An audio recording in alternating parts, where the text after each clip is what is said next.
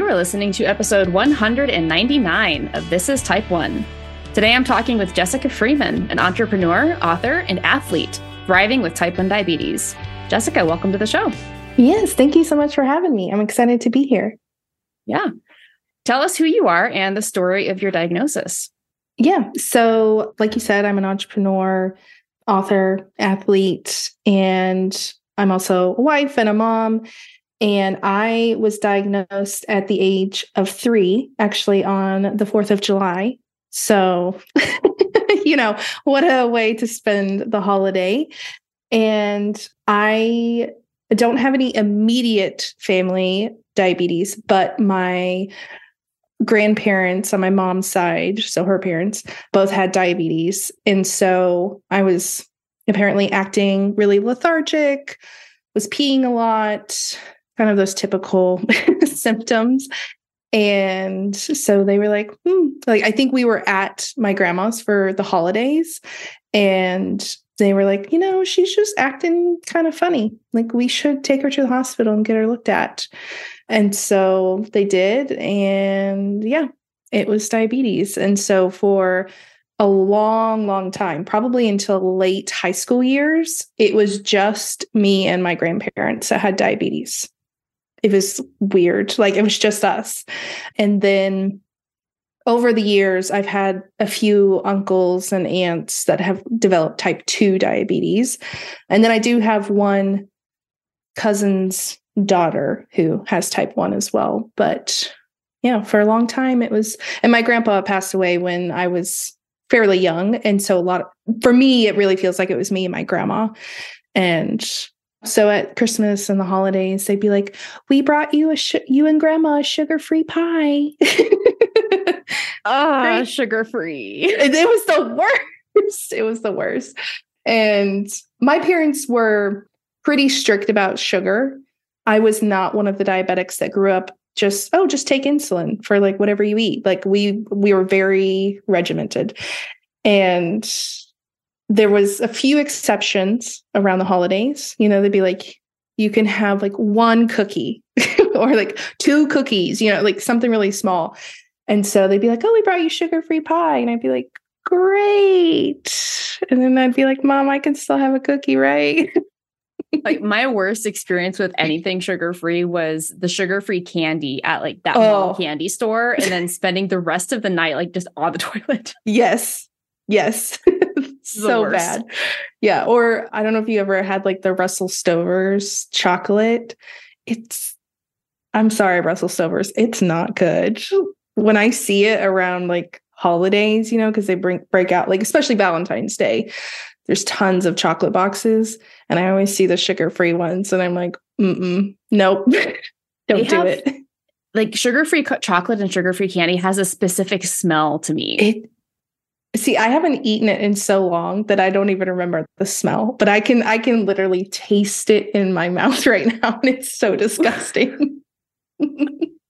Pro tip to everybody listening: just stay away from anything that has artificial sweeteners in it that they tell you is sugar-free, because it is not actually sugar-free and it will not taste good. Yeah, it's not. It's not. So yeah, that's the pro tip. First pro tip of the day. So you mentioned in your application that you grew up in a rural community. What was that like growing up so far away from your doctor's office? I mean, at the time, I didn't really know any different. And so it was just like whatever, especially being so far away from anything. It wasn't just my doctor. It was just anything. 4 hours to a mall, 4 hours to my doctor's like main office. It wasn't until high school that we were an hour away from Starbucks, because like a Starbucks got added into the Target. Eating out fancy was going to Applebee's, because it was that or IHOP, and those were both 45 minutes away. So I know none of that's related to diabetes, but it was, so at the time, I didn't know any different, but it was very isolating because I grew up in a tiny town with also a very tiny school. So I had 20 classmates. That was it. That was my graduating class, 20. And I was the only one who had something different. No one else had any medical conditions whatsoever. I don't even think we had anybody with asthma. Like, I know there were probably other students in other classes, like other grades, but it was very isolating. And so that was hard. And then just not having access to a lot of, doctors, obviously. I didn't have a choice in doctors, really. Plus, we did like my doctor. It's not like we didn't. But living in a city now, I have changed doctors like 8 times because I'm like, I don't like you. I'll just go find somebody else. Because I have the luxury of having that option now. But also even just different restaurants or different, like we didn't have like multiple shops that sold candy and like, oh, this one has more sugar-free candy that probably also tastes disgusting. Like I remember the main town that we went to was 45 minutes away. There was another one 30 minutes away, but it was even smaller and had fewer options. So we didn't go there as often. But they had a shop called Brahms. So if any of my friends who live in the Midwest are familiar with Brahms, it was my favorite growing up. But they only had sugar-free vanilla ice cream because it was the 90s, early 2000s. And so sugar-free options were severely limited. And especially in rural Kansas, we did not have options. And so I remember there were times where, I have an eye doctor's appointment. Let's go to Brahms after and get lunch. And my mom would be like, you want ice cream? And there was a certain point where I was like, I'm not even going to get ice cream. Like, I literally don't want even sugar-free ice cream. Like, I'd rather eat nothing at all.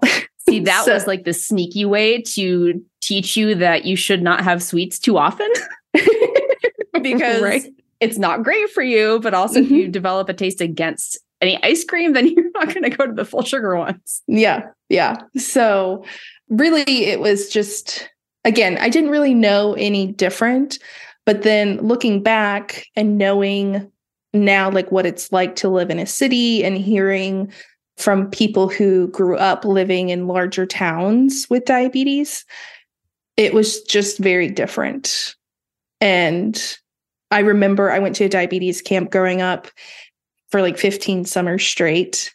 And they would talk about like even just hearing their school experiences was very different because they had classes of 600 kids, in their graduating class. And so they weren't the only diabetic or who had something different about them and those kinds of things. So it was just a very isolating experience is how I would describe it.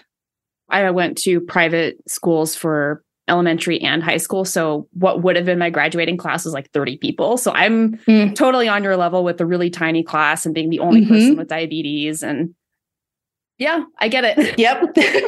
Yeah. When you experience burnout with your diabetes, what did that look like? And if you still experience it, what does it look like now? So the first time I think I experienced burnout was in high school. And I don't think I knew it was burnout. And it was a lot of neglect. I used to lie about my numbers and not just, I know everyone's like, okay, yeah. So, and I'm like, no, like, not only would I lie to my mom or dad and be like, yeah, like my blood sugar is, 130. Perfect. But then when it was time to write out my blood sugars in my little log book, because again, I didn't have the technology to plug the glucometer in and download your numbers at the office, I would fib. Not only because I didn't have enough numbers, because I was not checking my blood sugar. Like I would maybe check it once a day, if that. And sometimes I would go days and be like, oh crap, like I haven't checked my blood sugar in literally days. Because I was avoiding it because I knew my blood sugars were out of control. And I had this thought process in my brain, I don't know where it came from, that like bad blood sugars, I'm a bad kid or a bad person. And my parents never insinuated that. Like they were never, I didn't get yelled at or like, I had great parents. So it wasn't like I got spanked every time I had a bad blood sugar or anything. But I would just avoid checking my blood sugar. So I didn't even have enough numbers to fill in the book, but the ones I had weren't good. And so I would literally sit there and be like, okay, so this number was 130 and this number was 260. So let's choose something in between for my, like I was 130 in the morning on Monday and 260 at night on Tuesday. So let's see, we need some numbers with fours in them. I wasn't just making up. I mean, I was just making up, but I was trying to be like methodical about it for some reason, like trying to make it less obvious. So it wasn't like all my numbers had threes in them or something, like as if that would somehow matter. That reminds me of that math meme where you're doing the math problem and the answer you get is none of the four that are on the multiple choice. So you have to pick the one that's closest. Yes, exactly. So yeah, that was a lot of neglect. And then I really experienced it in college again. And it was kind of the same thing. It was a lot of neglect and I always took my insulin. I never got too far that I didn't take insulin or anything like that, but it was just, I don't care. I just don't care. I don't want to see my blood sugars, anything like that. And yeah, it was just avoiding the blood sugars and just not caring. So luckily it didn't ever become anything too catastrophic. Like I never passed out or went to the hospital or anything, but it was really, I think my burnout always kind of came with depression. And so it kind of presented more with depression symptoms of like, I don't want to do anything. I don't want to take care of myself, anything like that. And so it was just, I'm tired of all the details. So I'm just going to stop checking because it's like the one thing I know I can like not do. Like I knew I was smart enough to know like, don't stop taking your insulin. Like at least do that. I think it takes a lot of courage to be able to admit that kind of neglect for yourself. So first of all, I want to say congratulations for being that courageous to do that. But also I want to know, how did you get to the point where you were okay with talking about it this candidly? Probably a lot of therapy. Like it's the reason. Good answer. Because I definitely did not talk about my burnout in high school. Like I didn't tell anybody in high school. Because again, I don't think I knew I was burnout. I think I was just mad. I was just mad and depressed, and I didn't tell anybody. In college, I also don't think, I think it's more so looking back, I'm now aware of what I was going through, and I'm more comfortable, again, just being older, going through therapy, knowing like I'm not perfect. I don't get any reward for being a perfect diabetic. Like, and just, I know that we all have or will struggle with burnout at some point. Like, if you don't, I want to know your secrets because there's so much detail that goes into diabetes. Like, that's the thing I think about a lot with diabetes. And then what I tell people when they ask me about it, I'm like, you don't understand the amount of detail that goes into it. It's mind blowing. And yeah, I think it always helps when we hear that other people struggle. Absolutely. I was just thinking that I think we make like 60,000, or we have like 60,000 thoughts a day, and plenty of those are decisions. But just having type 1 diabetes, we have an extra like 20% more decisions on top of that. And so it makes sense that like we have to pay attention to all those extra details, and it can be so draining if you already have like a low number of spoons in your bank. Yeah. Yeah, exactly. Can you share some of the most memorable moments from your journey with type 1, both positive and negative, and how they've shaped your perspective? Yeah. I think one of my most memorable moments would probably be in high school when I finally got an insulin pump, because it was funny enough when I first, again, living in rural Kansas, very low exposure to technology. And I mean, not making it sound like we grew up without like electricity, but like, I didn't have that much exposure to things. Like our school is basic and, all that stuff. And so it wasn't until I was at my diabetes camp that I started to see insulin pumps. And I apparently like our camp always had like an education session in the afternoons, and I don't think I was paying attention very well, because I remember the first few times I saw an insulin pump, I thought it was like extra special. Like you had something maybe a little bit wrong with your diabetes, like you needed that device or something. Oh, like you have diabetes so bad and you are like such a bad diabetic that you need this extra something thing to make. Oh, okay. Yeah, like maybe not, I don't know that I said that I thought you were bad diabetic, but it was that like something was complicated about your diabetes, maybe. I don't know. I didn't think that for very long, I'll be honest, because then I did learn what like an actual insulin pump was, and that it doesn't mean that you have like a special kind of diabetes. And so, yeah, getting my insulin pump, it felt like, I remember I wanted it for a few years. And so it was very exciting to finally get it, but it felt like a new chapter in my diabetes, because I knew it was going to make things easier. And I just was excited for better control. And I remember I had to miss a week of school. And when I came back, like I didn't really tell any of my classmates where I was going or what I was doing. I think I kind of like briefly mentioned it, but they all thought I was like in the hospital, like dying for a week, because I came back, and even the guys in my class were like, "Jessica, are you okay? You like, we were worried about you." And I was like, "You don't even like we're not even friends. What are you doing?" And then I remember, that first week or so, I don't know, wearing my pump around school, I walked into one of my other classrooms to get something from a teacher, and he like had 6th or 7th graders, I don't know, in his class. One of them saw the pump in my pocket and said, "How come she gets to bring her MP3 player to school and I don't?" And the teacher just laughed, and I was like, "Because it's not an MP3 player." And they were like, "Huh?" So that was kind of funny, but just, I remember feeling almost like proud of myself that I finally got an insulin pump.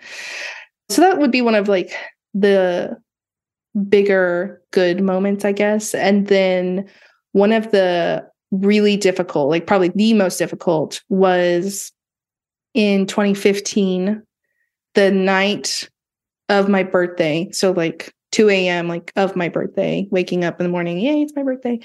I woke up and couldn't move. Like woke up at 2 a.m. and could not move an inch of my body.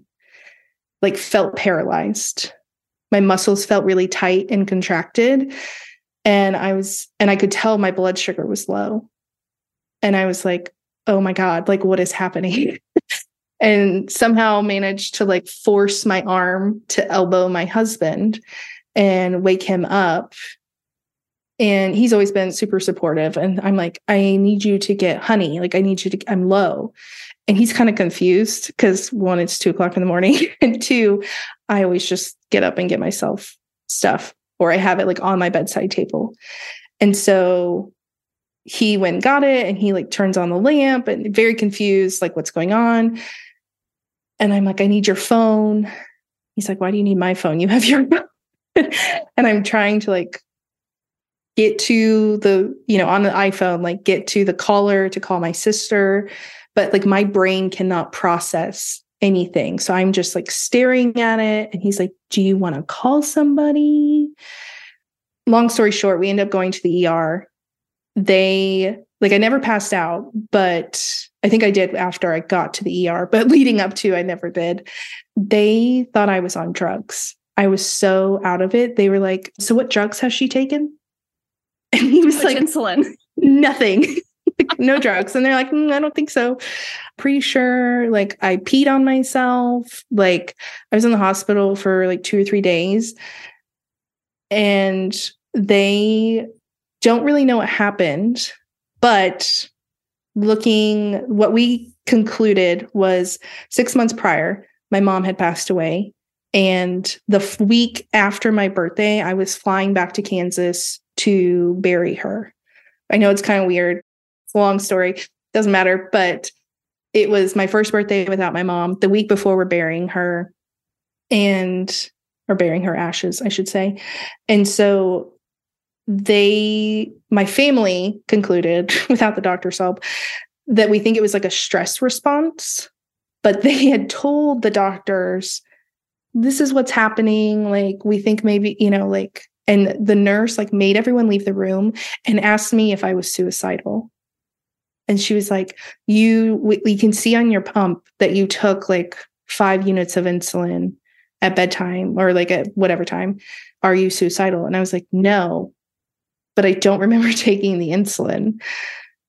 But that's terrifying. Yeah. But I mean, like, it wasn't that I was drunk or anything before bed but I was like so out of it in the hospital. I was like, I don't know. I just don't remember. Like, but I sometimes will be like, oh, like I just ate a snack.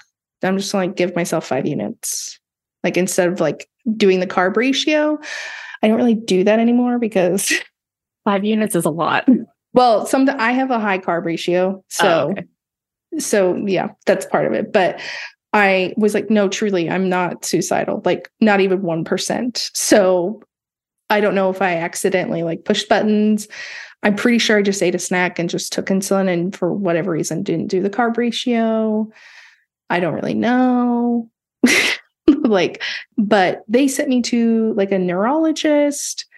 They sent me to some other doctor. Could never figure out what happened because I don't think I ever passed out. I think I went to sleep in the ER. I don't think I passed out. But yeah, they just couldn't like figure out why I dropped, what happened.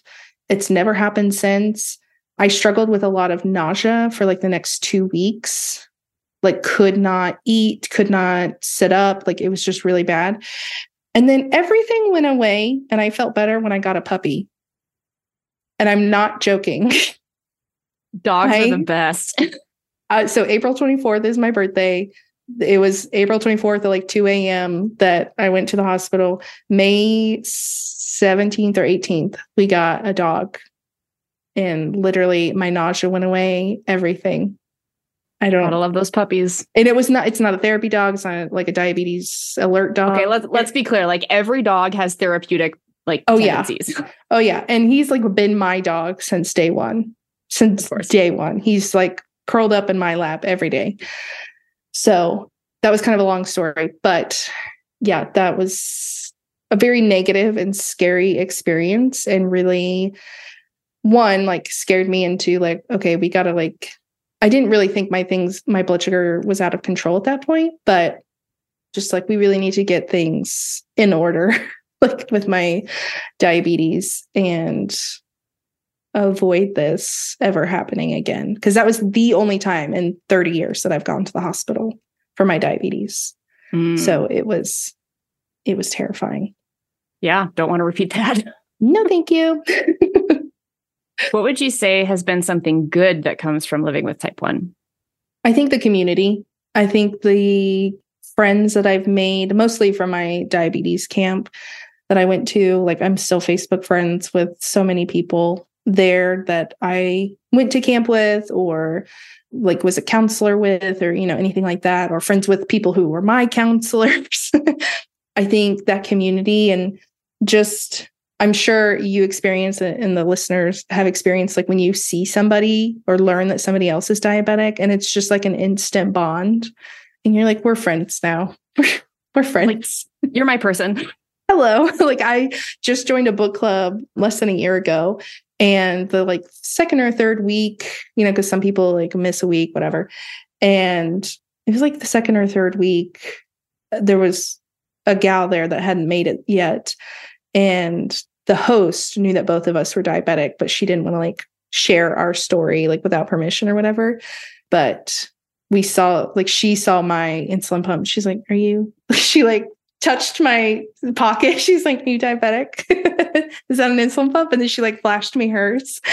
And so, yeah, it's just, I think that's the community and feeling seen and having people to talk to. I think especially now, growing up in that very isolated sort of situation, not having people to talk to. One, I think is why camp was so impactful and so meaningful to me. And then now, like, community means so much to me. I loved camp growing up. I went for 20 straight years, and majority of that was being a counselor. Yeah. It's the best thing ever.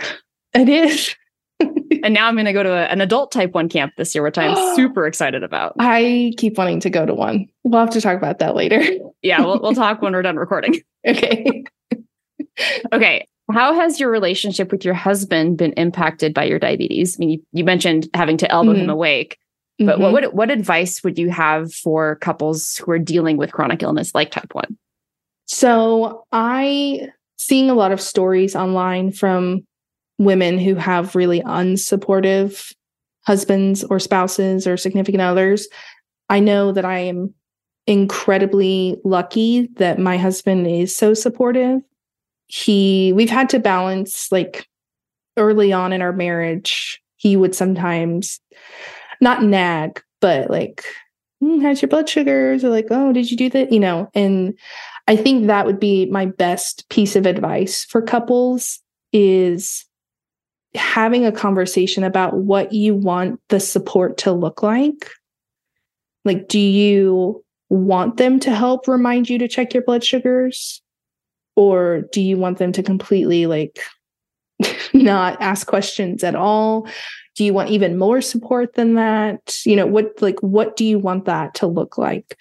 Nowadays, since I am not burnout currently and doing well, I don't need those questions or anything, but he is the best about just, okay, well, I already drank all the Fanta in our car on this road trip. So we need to stop and get something, or we're in a museum or something that I can't bring anything into. And so he'll go and get me a drink or, whatever it is. Oh, I pull the diabetes card on everything. I'm like, oh, you can't prevent me from bringing in my snacks or my water. Type 1 diabetic. Sometimes I do that, but I am also sometimes too optimistic about oh, I'll be fine. It's just a museum. I don't need to take in anything. And then, of course, I'm 5 minutes into the museum or whatever, and I'm 52. And I'm like, okay, well, should I? I just always think no, I'll be fine. I'll be fine. I don't need any supplies. So yeah, he's really supportive, but I would say having that conversation of what you want the support to look like, because I know that sometimes that support becomes unsolicited and can cause tension and feel nagging, or they're almost parenting you. And that can cause troubles between the two of you because you're I am a grown person and I don't need you to parent me. So when they think they're just trying to help. So I think having that conversation. So it'd be first, have that conversation when you are not low.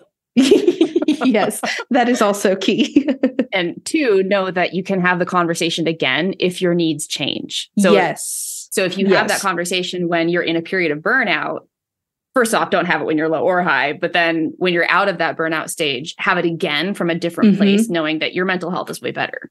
Yes. 100%. And I mean, there are times that before we get in the car or go somewhere, he's like, do you have Fanta or, Jolly Ranchers or whatever? Fanta is my current low blood sugar treatment of choice.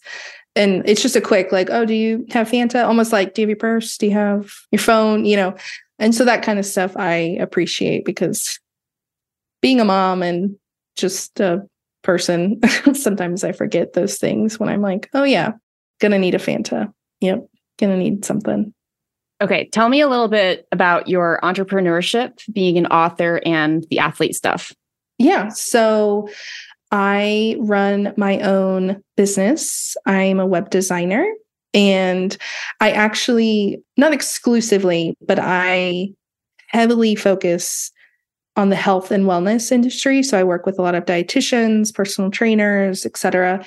And anytime I've been on a podcast to talk about web design and business, they're always how did you choose a niche of health and fitness?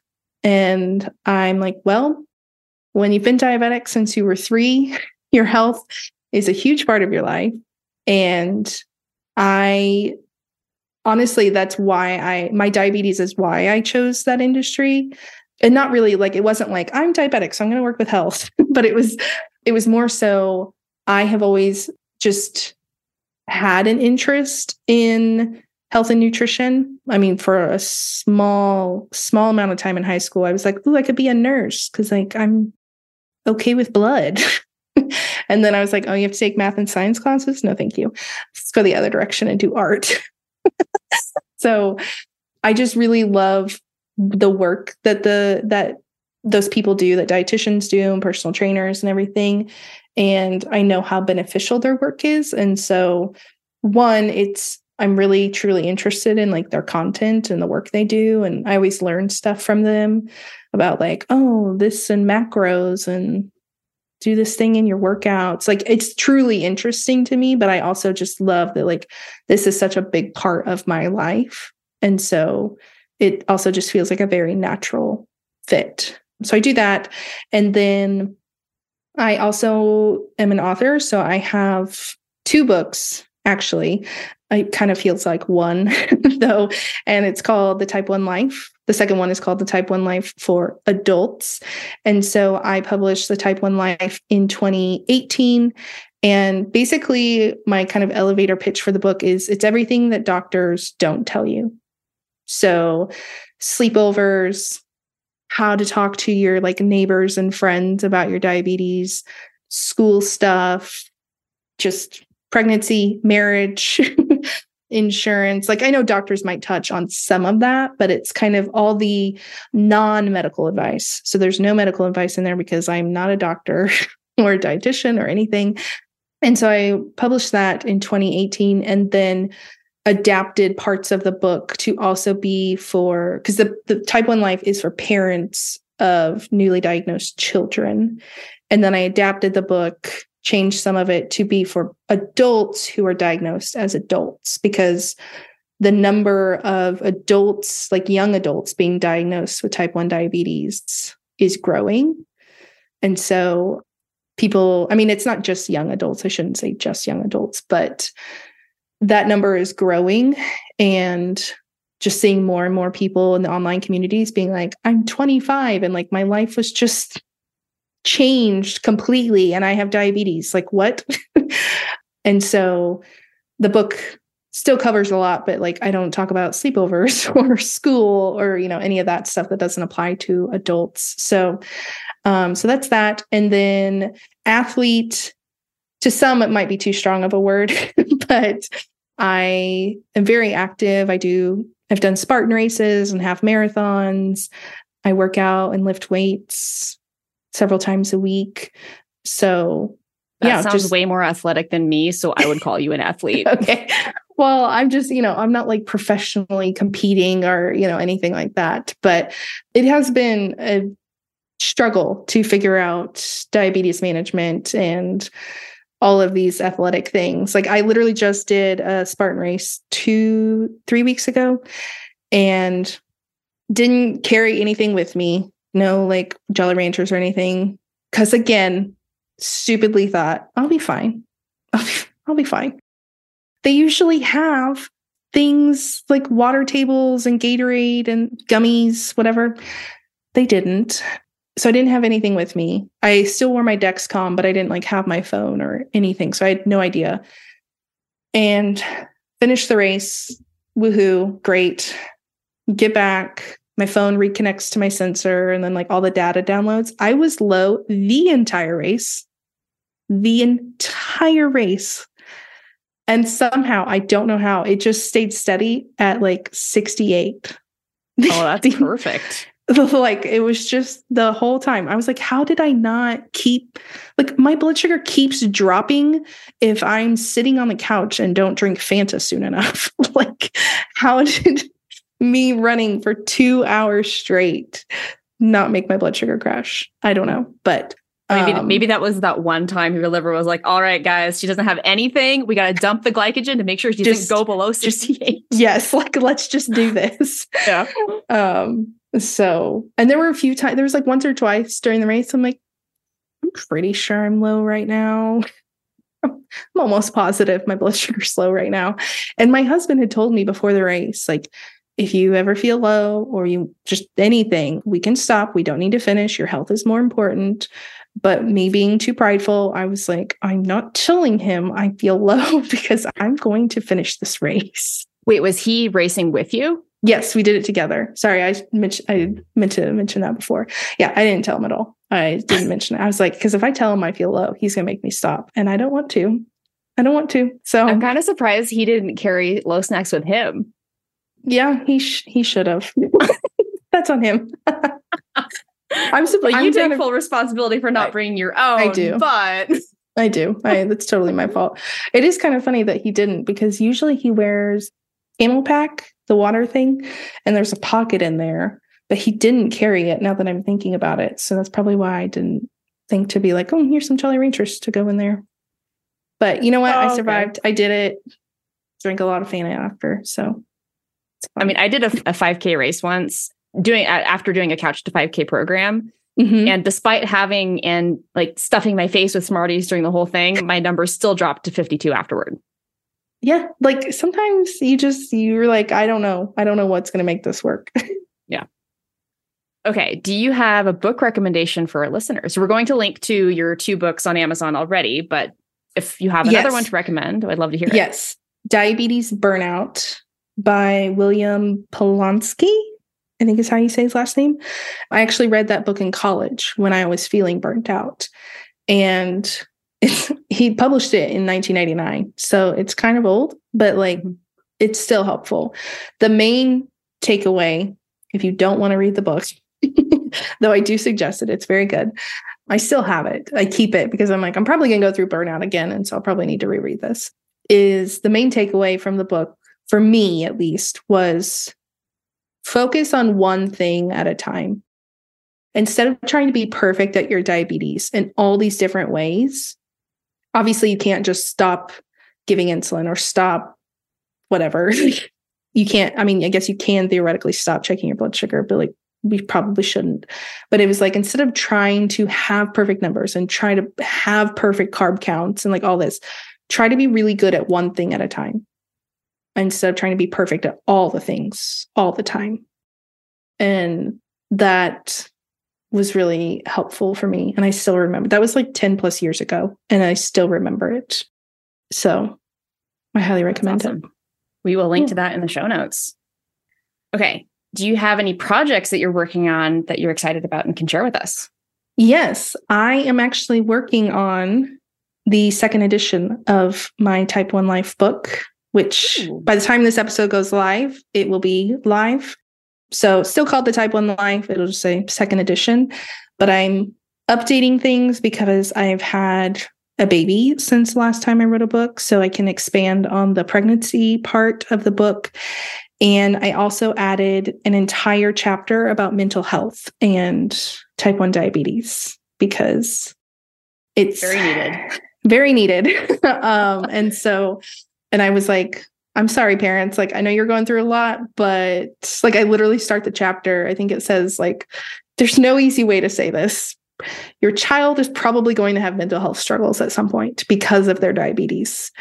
And so I remember telling my book editor, I don't know how to, I want to write this book or this chapter and be honest without it being like such a Debbie Downer and being so sad and whatnot. But I talk to a lot of therapists and psychologists and parent coaches. And so there's a lot of helpful tips from them included in the chapter on how to kind of help your child with that, whether like I have kind of sections on burnout, anxiety, and depression, and kind of how to help your child if they're experiencing any of those things. And then also how to find like counseling or therapy and walk them through that. So that is I'm very excited. Awesome.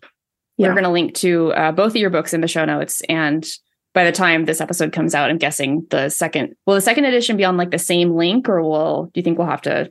I'm not sure, but I'll make sure you have the new link. Okay. So no matter what, listening to this podcast at any time in the future, even if it's, years down the line, we'll have the correct links in the show notes. Yes. Is there anything that you wanted to talk about that we did not already cover?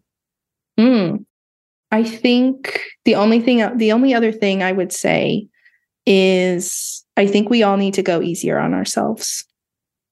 because it's a lot. And I think sometimes we expect too much out of ourselves, which is kind of funny to say because we're like keeping ourselves alive. And you're like, well, it is a lot. It's just do the job of a pancreas. Right. But I remember a few years ago going to my endocrinologist, you know, for my normal checkup. And my A1C was really good at the time. I was in like the 6s, like low 6s. So I was like, woo, I'm doing really. But I was afraid that it had gone up since my last appointment. And I have a lot of anxiety around being a perfectionist. And so it was more so like, I didn't think I'd gone up to the 9s by any means. I was just like, oh my God, like I've gone out of the 6s. I'm probably in the 7s now. And was really anxious about it. And I was also a foster parent at the time. And so I had a lot on my plate and was just really nervous. And that doctor at the time was so nice. I loved her. She was so down to earth and so realistic and was just never judgmental by any means. And she was like, yeah, your A1C is like 6 point. I don't even know what it was. Like making up, like it was probably 6.4 or something. And I was like, really? She was like, yeah, you're doing great. I don't even have anything to tell you. And I remember saying something like, I was so nervous, like coming here today, like that makes me so happy. And she said, why are you nervous? And I was like, I just, like I thought I was going up and because things, I feel like my blood sugars haven't been that well controlled, just seems like it. And I think she knew I was fostering at the time and working full time, all the things. And she was like, you have so much on your plate and your blood sugars, okay, maybe day to day, sometimes they're not perfect, but like your A1C is so good. She was like, you need to like calm down, go have a margarita, go chill, just take a breather. You're doing great. And it was like the first time a doctor had told me that, which I know also speaks to like, just one, doctors aren't always that supportive. And two, like my blood sugars haven't always been that great. So there's probably a lot of times they literally couldn't say that to me. But also I think about you've had to change your doctor 8 times. Yeah. Yeah. So I still remember that appointment like clear as day.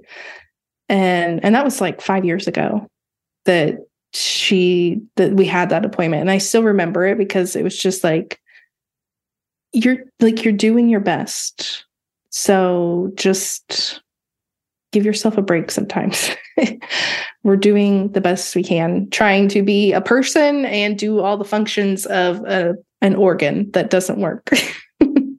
Yep. Great advice. Yeah. So, all right. Where can people find you online if they would like to connect? Yeah. So if you want to learn more about the book or anything like that, the type1life.com is that website.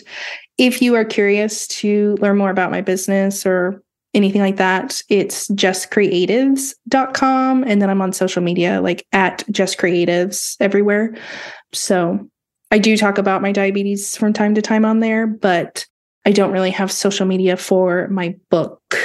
I kind of promote it a little bit of my business, a little bit of my personal, and leave it at that. So, all right. We will link to all of that in the show notes. Jessica, awesome. Thank you so much for joining me on the podcast today. Yes. Thank you so much for having me. This is fun. Remember, you control your diabetes. It doesn't control you. Hey, if you like what you're listening to on this podcast, you have to join us in the Half Dead Pancreas Club. It's my private community where you'll connect face-to-face with other people with type 1 diabetes, get personalized emotional support, and learn how to handle anything T1D throws at you. Join us over at inspiredforward.com/community. I can't wait to see you there.